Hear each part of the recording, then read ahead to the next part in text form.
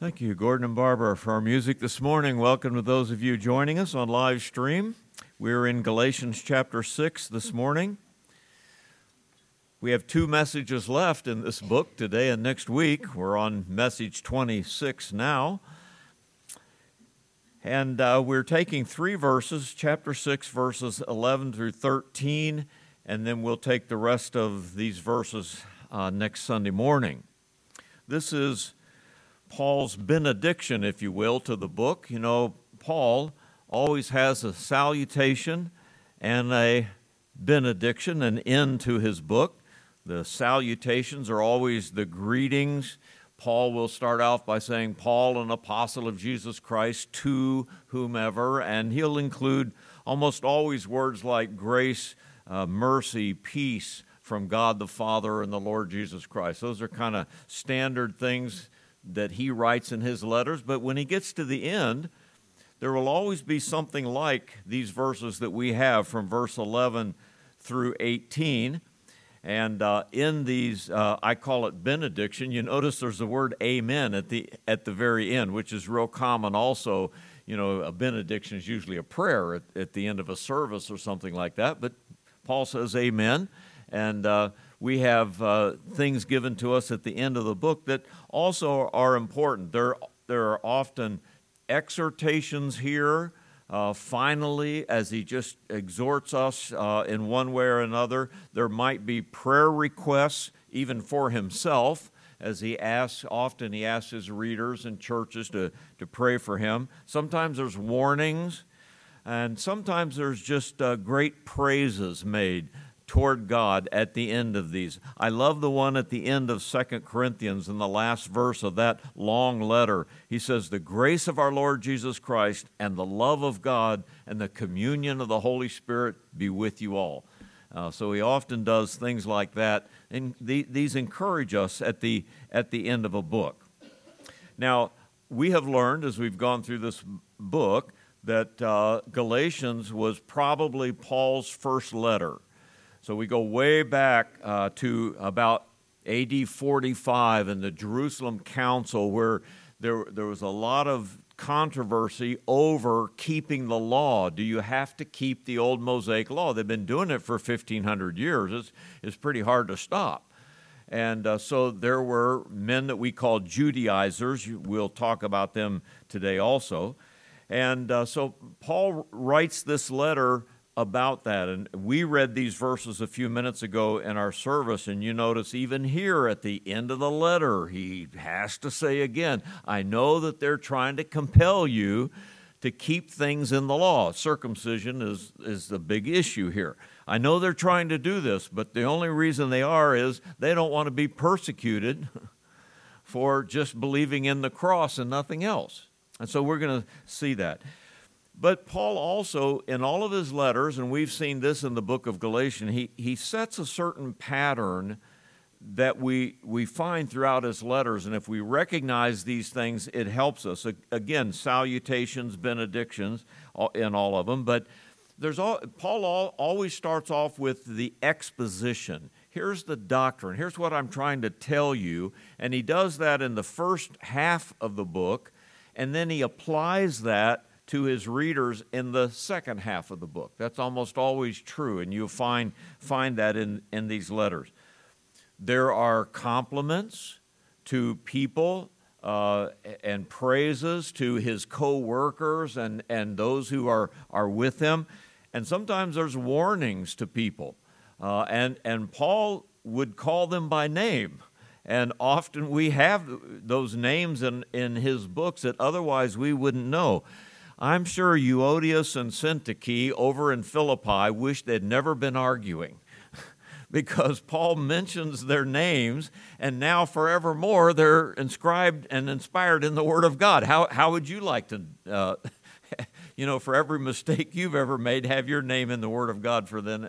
So Paul does things like this, and yet we also have names of his opponents, and we have names of his co-workers and things like that. And then of course, there are just the praises, as I read to you in Corinthians. and his own praise to God. And you see in these things Paul's humility and his meekness and gentleness and those kinds of things as he writes these letters. So what is our takeaway from learning about a book like Galatians? Well, when we read the Word of God, or even when we listen to the Word of God, but when we read the Word of God, we should do it also with reverence and humility. We're reading God's very words. We're reading what He wanted us to read when He wrote this thousands of years ago. Or as the writer of Hebrews says, let's do it with reverence and godly fear. I think we ought to read His Word with both eagerness and patience. It ought to be something that we're glad to get back to. We're glad to have the time to sit down. This is my time to read. I've been waiting to read this book. I want to get through it. A certain eagerness to be in God's Word, but yet with patience. Let's not rush through it. We're not speed readers in God's Word. We need to take our time and learn. Let's do it with learning and application, since that's the way Paul presents his books, with doctrine that we need to learn and then how to apply it to our lives. So we all go there wanting to learn something, and we'll never learn it all. We'll never get to the bottom of it, so there's always something new for us to learn. And since we have to walk daily through this world, there's always some way that we can apply it to our lives. And both with familiarity and with newness, with freshness. I love it that I've read some of these things so many times that my mind can be wandering and my mouth is still saying the words. You know what I mean? They're just familiar to us. And yet, every time you do it is fresh. Every time you do it, the Holy Spirit is speaking to you and working through those words in your own mind. So, reading Scripture is a wonderful thing. It's something God has designed for us and designed us to do. It's profitable, remember Paul said, for doctrine, reproof, correction, instruction in righteousness. And that's why we read it. So, I enjoy even these benedictions, these last things that come along in the book. So follow, if you will. Notice I've given you 3 thoughts from these 3 verses and some thoughts underneath those.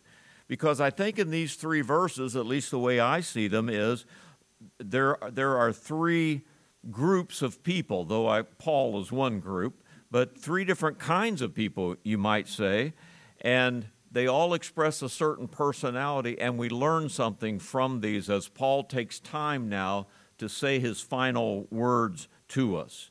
So notice, first of all, of course, in verse 11, as we start out, he's going to talk about himself. I call it Paul in his ministry. You see with what large letters I have written to you with my own hand.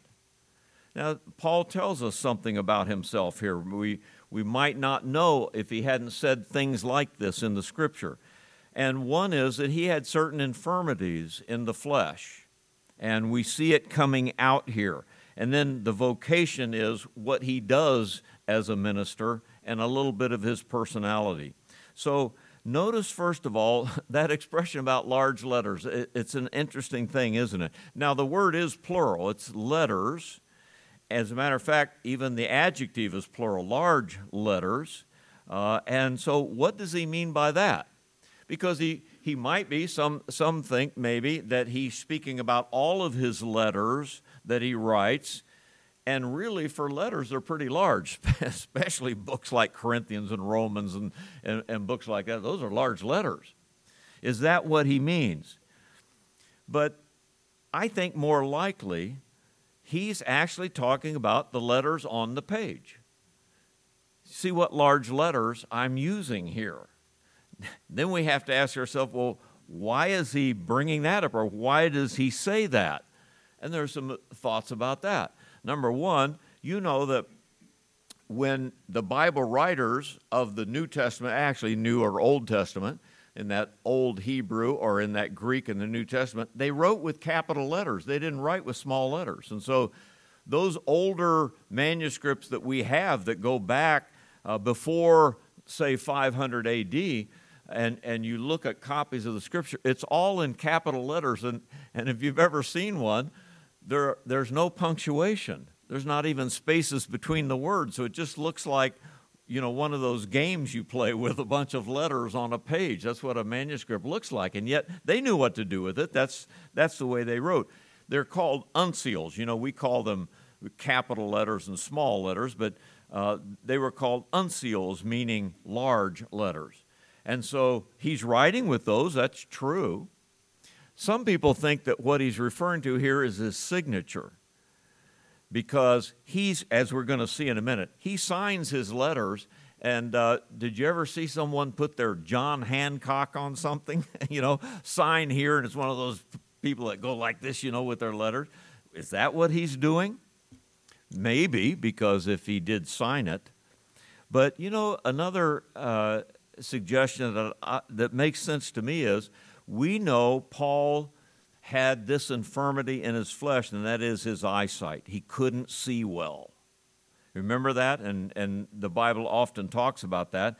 Go back over to chapter 4 with me to verse 14, and remember these verses where, as Paul is writing to the Galatians, he was up there, he preached to them, he brought the gospel to them. And so he says in verse 14, "My trial which was in my flesh, you did not despise or reject, but you received me as an angel of God, even as Christ Jesus." I was his spokesman. And then verse 15, "What then was the blessing you enjoyed? Or I bear witness that, if possible, you would have plucked out your own eyes and given them to me." I wasn't much to look at, he says. I just short, runny eyes. I couldn't see well. You remember in the book of Acts, where in Acts chapter 23, he's brought before the high priest and the Sanhedrin. And he begins to speak, and he's sitting in the room with them, and he mentions God by name, which the Jews never did. They thought the name was too holy to say. But he mentions God by name. And so the high priest says, "Smack him on the face." And the guy comes over and whack. And Paul, feeling that, says then, "Well, God will smite you, you whited wall." Remember that? And then the man says, "Would you talk to God's high priest that way?" And Paul says, "Oh, I didn't know it was the high priest." And because the scripture says you'll not speak evil against the leader of your people, he couldn't see across the room as to who said that, is the point. And in 2 Corinthians 12, it seems that this was his, quote, thorn in the flesh. And he had prayed to God 3 times, "Lord, take this away from me. It's a hindrance to my ministry. If I didn't have this hindrance, I could do a lot better." And so, of course, the Lord answered him and said, "No, my grace is sufficient for you. My strength is made perfect in your weakness." We need to remember that ourselves also. So, as we're reminded of this, and I think that's probably why he says, "You see how when I write and I sign my name, I do it where I can see it." So what would be your infirmity in your flesh? What would it be that you say to yourself, "Well, I can't really serve God very well because of," fill in the blank. Because here's my drawback. Here's my shortcoming. Here's why I can't serve him very well. Is it your appearance? Is it some thing in the flesh that you have? Is it some ailment that you live with? What is it? I think we've all got them. And we can all kind of reach back into our closet and say, "Well, Lord, I'm like this. I can't do very well." It reminds me of a story of 2 great men of God that I have known in my life. One's named Ernest Pickering, and some of you know that name, Ernest Pickering. A great author. He's with the Lord now, a preacher, a pastor, a theologian. And then another man, Eli Haryu, who was one of my mentors in the faith, an instructor in Bible college, and even my pastor for a while. And these 2 great men were in a conference together. And Dr. Pickering was losing his eyesight. He actually went blind before he died. And so Dr. Haryu, who was a good friend of mine, he was telling me this story one time. He said, I was sitting on the platform, and Dr. Pickering was here, and I was here, and he was getting ready to preach, and his eyesight was getting bad, and he said he leaned over to me and said, Eli, that was his first name, he said, it's gone. He said, I said to him, what? He said, I can't see a thing. He's sitting on the platform ready to preach, and his eyesight's gone. And Dr. Haryu said, he got right up, went to the pulpit, and preached his whole sermon without a hitch in it, because that's what God led him to, and he had to live the rest of his short life that way. Well, if men can serve God, if Paul can do it, and men like that can do it, and how many other men with ailments in the flesh have been able to do great things for God, surely we can do our part too, and you can too, you and I can too. So there's an infirmity here about Paul that I see I think is interesting. Secondly, I just want to mention his vocation. He says, what large letters? I have written to you with my own hand. You know what Paul's vocation was? Not only preaching, but writing. Aren't you glad that Paul is writing Scripture? That word writing is the word grapho, the verb, which we get our word graph from, but to write is to make a graph. It's to design something with your hand. It's a script. So we get our word Scripture from this very word that he uses here in writing. And I want to remind you of a few of these. 2 Timothy, 2 verses on the inspiration of Scripture.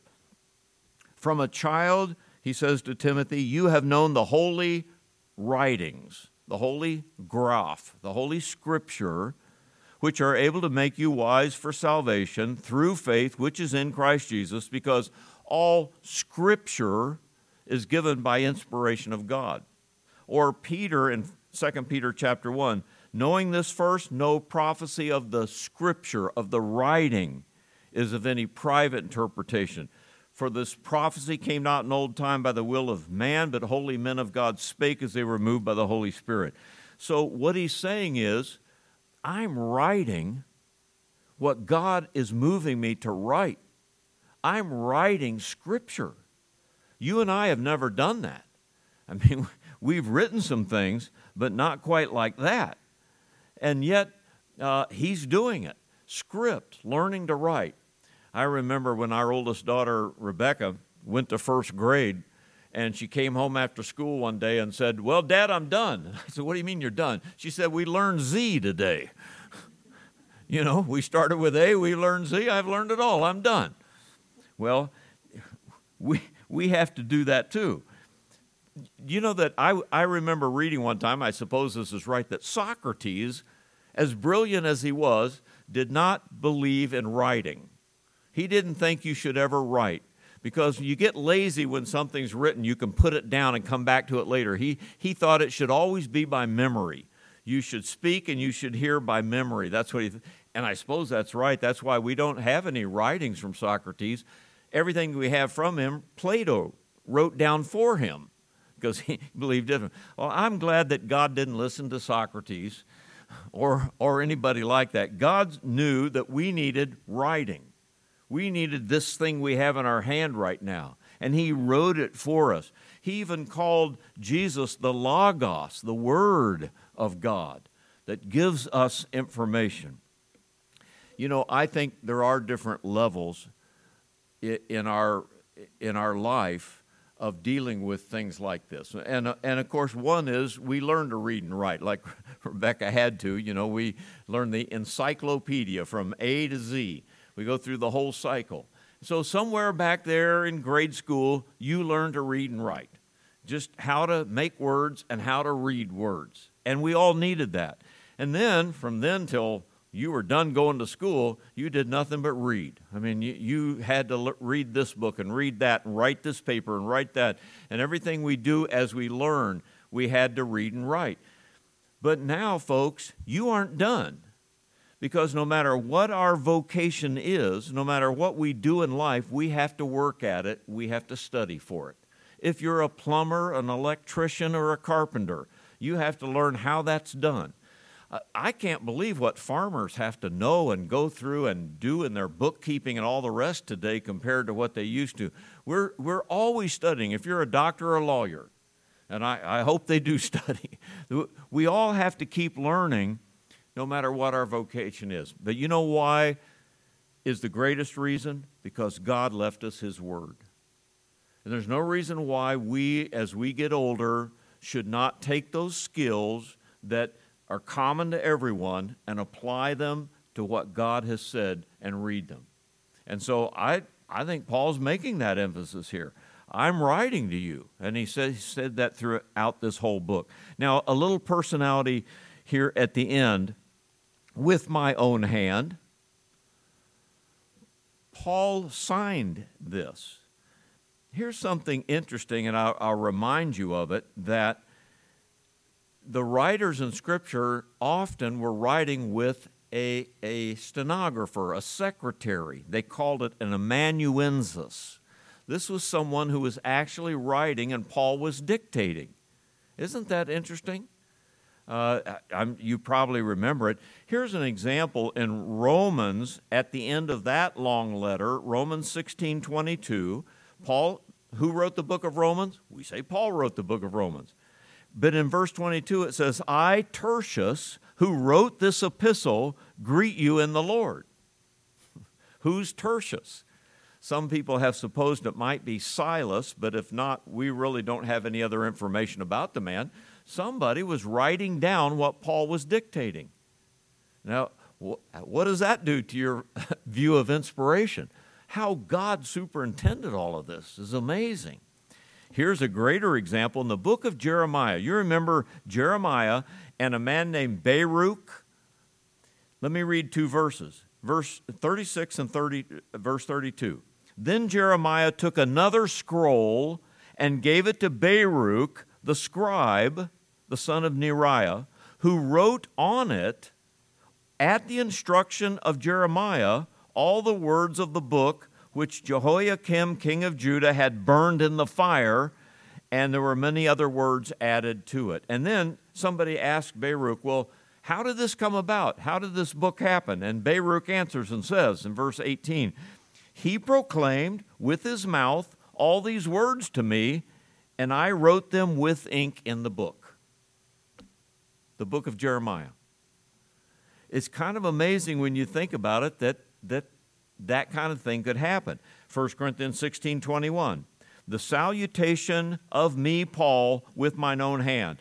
The salutation, he writes on it. He says that again 2 or 3 times in his books. Evidently, here's what happened.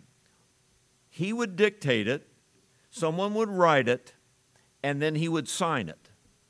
He would sign it with these large letters. He would sign it with his John Hancock big enough for his poor eyes to see. And he's saying here very plainly, you see that I'm signing this with my own hand. Folks, every word, every jot and tittle, every letter and syllable in God's original writing is exactly what God wanted on that paper. Now, how he did it with different authors and different ways, some would actually write the whole thing, and many did it in the way that we're describing. Isn't it amazing that God still gave us his word in the way that he did? Why did he do it like that? You remember 2 Thessalonians 2:2, where Paul is warning the church? He says, don't be shaken in mind or be troubled, neither by spirit, nor by word, nor by letter, as from us. In other words, there were fakes out there. There were people writing Scripture or writing books and pretending it to be Scripture, and they'd put Paul's name on it, or Peter's name, or John's name on it. And no wonder Paul would say, here's my signature. I put my signature on this. This is from me. In 2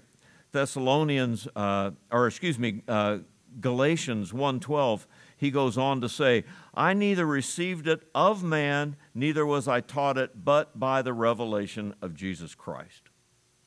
So, a little note here just to end. And folks, the reason I'm just kind of doing these details is it's in the Bible. God leaves it here. and he leaves it here for us for a reason. The historicity of this book is amazing.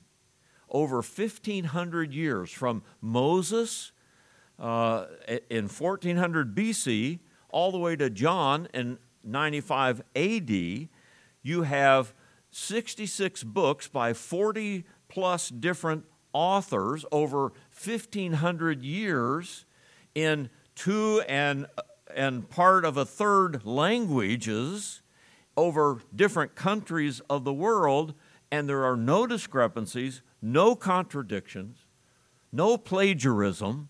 Paul could even be the president of Harvard if he wanted to, I guess. No mistakes in all of that. God oversaw that in a great way. So, he did it for you and me, that we could read it and understand it. But let's go on to the next verse, or verse 12, where I describe Judaizers in the church. Now, notice the difference between the second and the third point. Judaizers in the church means that there were people who professed faith in Jesus Christ, but were still intent on following the law and keeping the Mosaic law, and Paul has argued in this book you don't need to, of course. But then in my third point is, but there are Jews who are not Christians, who are Judaizers, who are all over the country, and they're ready to persecute you if you don't do the right thing because you're a Jew by nature too. So first, I think, speaks of these Judaizers in the church, professing believers in the church. And we can learn a few things about them. Number one, as many as desire to make a good showing in the flesh. Notice my first word is, they're impressive people. They make a good show in the flesh. As a matter of fact, that expression, good showing, is literally the word face. They want to put on a good face, and they do. You ever heard that expression? They are upfront with their feelings and their facial expressions and all the rest. They want to make a good show in the face. You know, some people who try to lead you astray seem to be the most polite and wonderful and friendly people you've ever met, right? That's part of what they do. We were studying in Matthew 23 Wednesday night as we're going through the book of Matthew, and that's the chapter where Jesus really takes to task the Jews for their unbelief and the Pharisees for their hypocrisy. And so here's a little bit of that. Matthew 23, 5 through 7 says, "But all their works they do to be seen by men. They make their phylacteries, what they attach to their hands and their forehead, broad and enlarge the borders of their garments. They love the best places at feasts, the best seats in the synagogues, greetings in the marketplace, and they love to be called by men, Rabbi, Rabbi." These were the Jews. These were those Pharisees. And here you have some people even professing to be part of the church, and evidently sometimes they were among the believers. They had made some type of profession like this. But go back to chapter 2 in this book and notice verse 4. When we were there, we were talking about how Peter was up there in Antioch, and these Judaizers came from Jerusalem, from the church in Jerusalem. But in chapter 2, verse 3, he said, verse 4. This occurred because false brethren, he calls them. He just puts a name on it. Secretly brought in, who came in by stealth to spy out our liberty, which we have in Christ Jesus, that they might bring us into bondage, to whom we did not yield submission, even for an hour, that the truth of the gospel might continue with you. You know, Judaism, Old Testament Judaism, was an impressive type of religion. The huge, big, beautiful temple, nothing more beautiful than what Solomon built when he made that temple. And even Herod's temple was beautiful. The city of Jerusalem was beautiful. They had priests, and they had prophets, and they had kings who reigned, and they had They had feast days, and they had all of the things that went on in that beautiful place. And it was very impressive. And so even Jesus said in Matthew 23, they sit in Moses' seat. They represent Moses. And when they speak, boy, you listen. So here were these Judaizers kind of taking up that garb, so to speak, and speaking like that. But what's Christianity? Simple gathering of simple people with a book in their hands. What is that compared to the pomp and circumstance of Judaism and of the temple and these wonderful people that you had in those days? And here are just plain pastors, plain people. There were the apostles, but they were plain fishermen and the rest too. And yet, here they were drawn away by these kinds of impressive people. I might ask you and me, what is it that we want out of our religion, after all? Do we need somebody to impress us? Do we need somebody to wow us? Do we need some fancy thing in front of us? Do we need some kind of show put on in front of us to make us good Christians? What is it we need? Who are you being led away with? Who's trying to impress you that you might follow them? We need to be very careful. Because here's Paul stressing the fact that you have true faith in Christ, you don't need those things, and you have what I've written to you.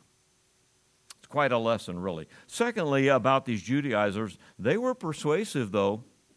So we read in verse 2, these try to compel you to be circumcised, compel you to do this.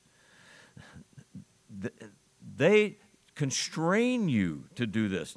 That's why I went back to chapter 2, and in verse 3, I was thinking, there they were trying to compel, it says, was compelled to be circumcised. That's Titus. When he went with Paul down to Jerusalem, they said, you've got to do this, Titus. You've got to follow the law in this way. And Titus came away saying, no, I'm not going to.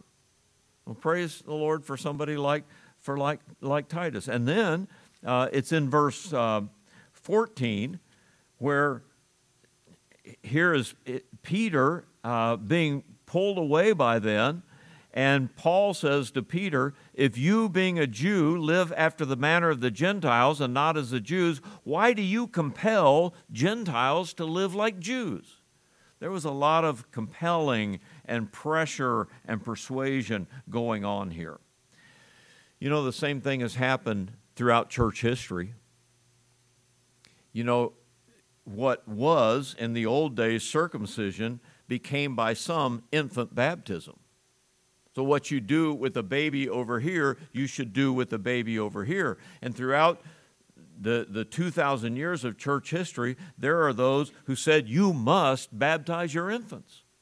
And if you don't, we'll persecute you. Do you know that a lot of our Baptist forefathers died of fire and being drowned in the river and all the rest simply because they said, I'm not going to have my child baptized or christened, as they called it? Do you know how many people died and were persecuted, but the pressure was there to do it? A lot.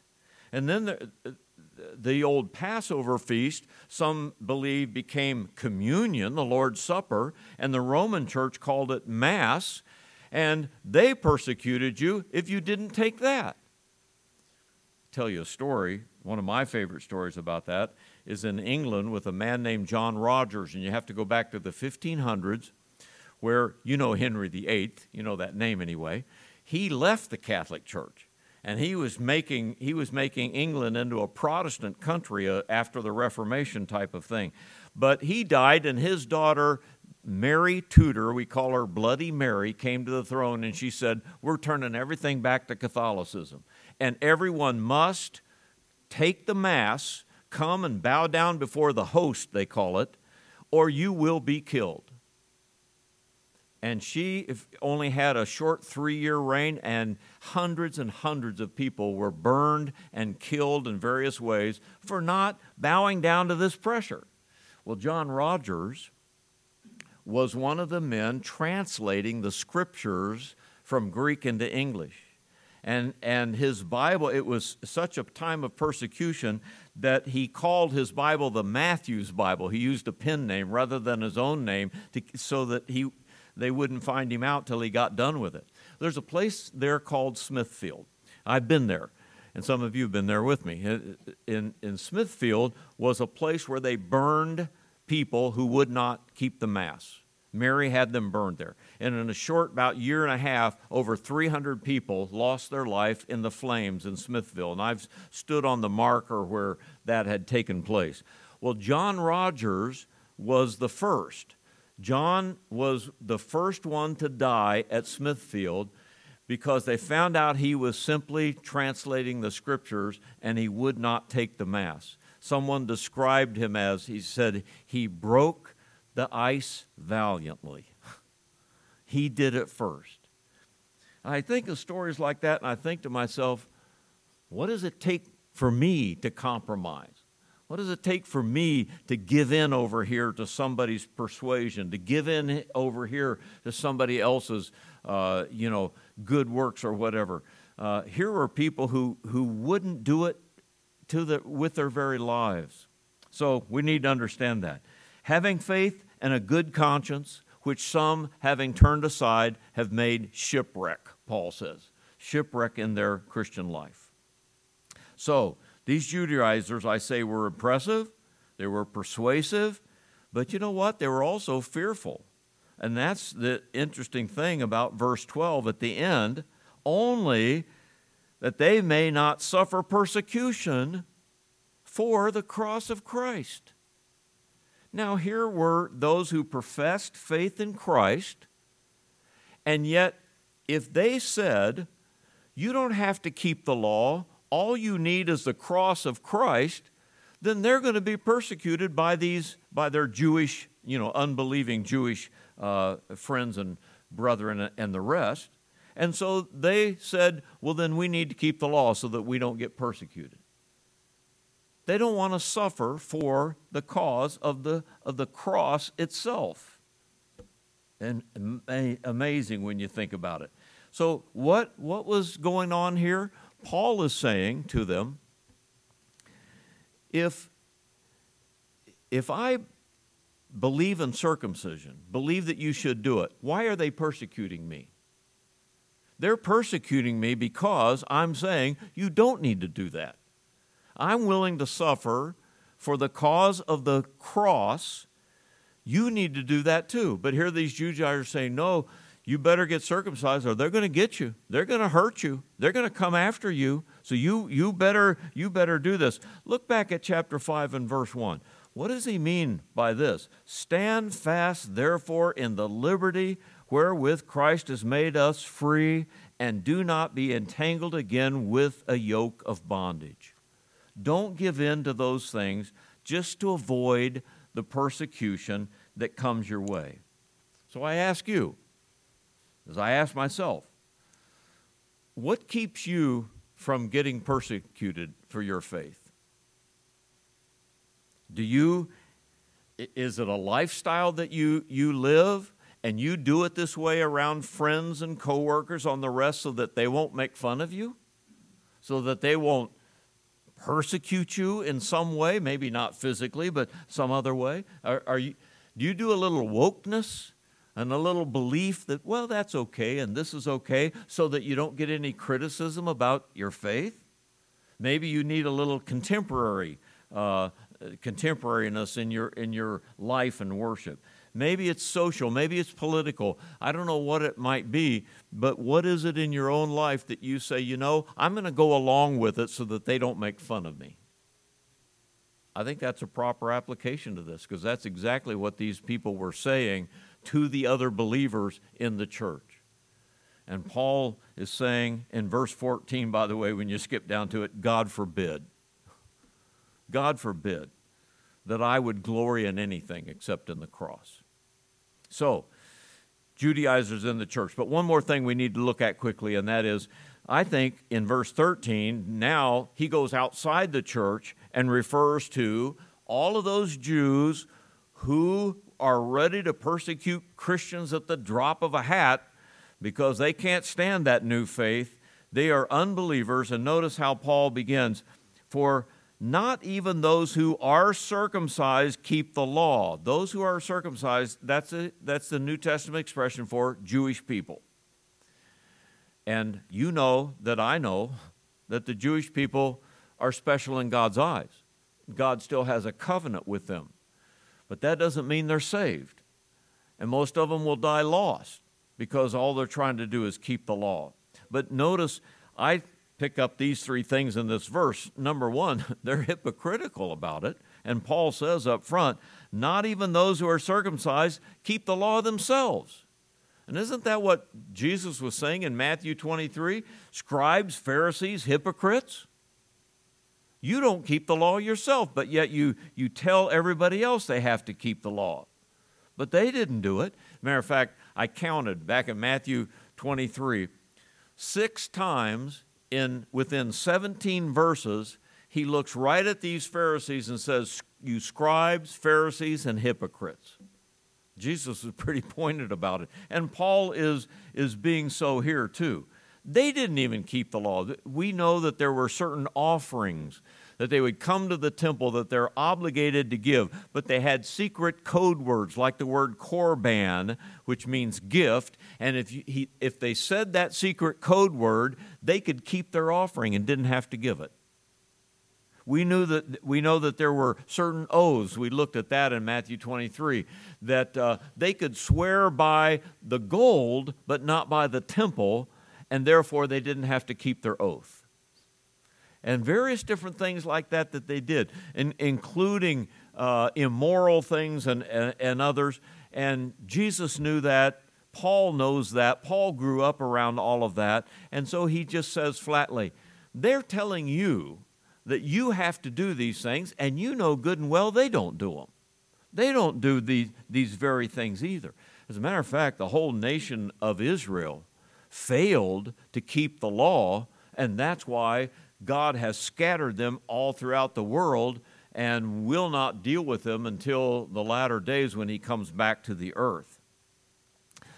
Nothing worse than someone telling you what to do who's hypocritical about it himself or herself, is there? I mean, we have that throughout governments. We have that throughout businesses. We have that throughout all kinds of things in our society that we are told we have to do it, and they don't do it. And yet that's what Christians lived under even in that day too. So they're hypocritical. And secondly, I say legalistic. Again, they desire to have you circumcised. You better do it. You know why we use the name Judaizers? It's an expression that means they tried to make Jews out of you Gentiles. You wouldn't have done this, except that they are pressuring you to do it, and they're telling you you can't have eternal life unless you do. That was the big issue going on right now in Paul's life. We go back to Acts chapter 15, where these Judaizers came from the church at Jerusalem, where the apostles were, where James was the pastor. And they come up to Antioch and say, unless you keep the law, you can't be saved. I mean, that's a pretty heavy indictment. And yet, they were doing it. And so Paul, that's why in chapter 5, verse 1, I read a minute ago, no, stand fast in your liberty. You don't have to keep the Old Testament law. Now, folks, I think you understand as Christians that doesn't mean ignore the Old Testament. It doesn't mean that it's not inspired. It doesn't mean that you can't learn. Every scripture is profitable for doctrine. It means that we know there are some things that were for that age and some things that are for this age. And we know that. But you can see what they're doing here. Now, the question is, are you hypocritical? Am I hypocritical? If we can say this about hypocritical leaders, what about ourselves? You know what? If we dig deep enough within our own heart and our own mind, we can find our own hypocrisies, can't we? We can find that we're liable to this very thing too. So we need to learn from God's Word about this. Now, so legalism is a terrible thing. Let me tell you this story real quick. I was out in Denver this past fall with my son, and at his house, and he was, he had chemo, so he was stretched out on the couch there, not very comfortable. The doorbell rang, and I went to the front door, and it was 2 Mormons at somebody else's house in a new neighborhood. And so, okay, I stepped out on the porch, and we began to talk. Well, I know enough, at least, about Mormonism that they believe that you can't get to heaven without good works. And the good works is joining the Mormon church and doing the Mormon stuff. And yet, because they didn't know who I was and all, I knew who they were. They're talking to me as if they're some kind of evangelistic fundamentalist. Because they know if they can talk to you that way and pull you into their movement, then you find out what there is really going on. And so I kind of called them on it, and they said, oh, no, we believe what you believe. No, we don't believe all of that stuff. We don't believe what our prophets have said, that is the Mormon prophets. We don't, and I'm saying to myself, you do too. As a matter of fact, I said to him, you do too. And there was one guy, a young kid who is learning, and an older man doing the talking, I said, you're lying to me, and you know it, and he knows it. And afterwards, I got to tell you, I had to repent of my sins, because I went back in. I said, Lord, I'm sorry. Here are 2 people lost and on their way to hell, and I get mad and tell them to leave. Get off the porch. Get off my son's porch. They're liars. I think Paul kind of felt this same way when he's talking about these kinds of people. And so he says, lastly, they boast in your flesh. They're prideful. They boast in your flesh. But these desire to have you circumcised that they may glory in your flesh. You become their validation. You become their prize. If they can get you to follow them, they can go back and say, I got another one. I got somebody to follow. I said, they did what I told them to do. You remember, let me read 2 Corinthians 10:12. You remember this verse? Paul said, we dare not make ourselves of the number or compare ourselves with some that commend themselves, but they, measuring themselves by themselves, comparing themselves among themselves, are not wise. He even said in that same book, for we are not as many that corrupt the word of God. The word for corrupt is hawking the word of God. Did you ever go to the state fair and there's a guy over there that wants you to throw balls at milk bottles, and he's saying, hey, come over here. It's hawking something. That's exactly the word Paul used of these guys that do with their message. So he says, God forbid, and we're going to come back to that verse next time. But let me tell you something, Christian believer, about validation. You, as a believer, don't need any validation for your life and your faith other than the blood of Jesus Christ that was shed for you, that forgave you of your sins. That's the only validation you need. And that's why Paul will say, I will glory in nothing, in verse 14, except in the cross, in the blood of Jesus Christ. So, by wrapping this up real quickly, 3 groups I've talked to you about. There are 3 spheres in your life you need to pay attention to. Number 1 is yourself. Make sure that you are doing the right thing. You're needy. You're growing. You have weaknesses and strengths. Proverbs says, keep your heart with all diligence, for out of it are the issues of life. You make sure your heart is right. Secondly, all the voices that you hear, and most of them within so-called Christianity, with Christendom, as we call it. Some are good, some are poor, some are terrible. And yet, you can listen to anybody in the world by turning on your phone right now if you want to. Guard your eyes, guard your ears from what's out there. And then thirdly, there's the world. They're lost. They don't know Christ as Savior. Usually very negative toward belief. They're very needy, and they have eternal souls that are going to go somewhere and spend eternity somewhere. And we're there to try to help them. Be careful.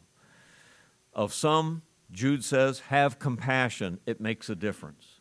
And he said, others, Save with fear, pulling them out of the fire, even if you hate the garment spotted by the flesh.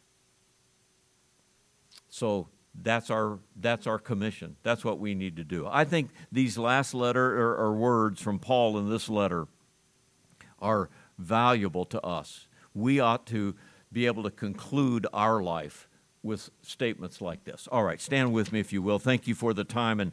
And as we read this, I hope that you could apply these things to your heart too. Let's go to the Lord in prayer.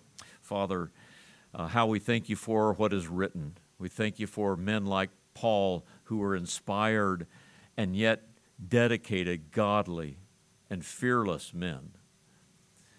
And we thank you, Father, for many that we have known in our lives who have been that same way.